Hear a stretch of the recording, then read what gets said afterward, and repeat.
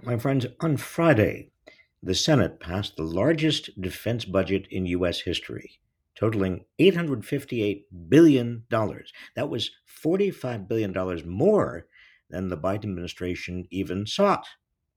Also, we're talking about just 1 year. Most government spending is described in 10-year intervals. So, measuring apples to apples, our current military spending is closer to $8.5 trillion. Don't fall for the myth that this humongous sum is going to our troops.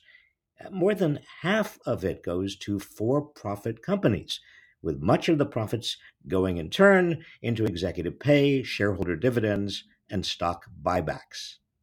Now, yes, of course, America has to worry about Putin, China, Iran, North Korea, and so on, but do we have to give military contractors a virtual blank check? The Pentagon just failed its annual audit for the fifth year in a row. I wouldn't say we flunked, said Department of Defense Comptroller Mike McCord, although his office did admit that the Pentagon only managed to account for 39% of its $3.5 trillion in assets. The U.S. military is the only U.S. government agency to have never passed a comprehensive audit. No one knows where all the money's going. Cost overruns are legion. The Pentagon's F 35 program has exceeded its original budget by $165 billion to date. Guns versus butter. It's an old story. But now it's bloated for profit contractors producing gigantic and often useless armaments versus millions of hardworking American families who are rapidly sinking. They are struggling with a cost of living crisis exacerbated by inflation.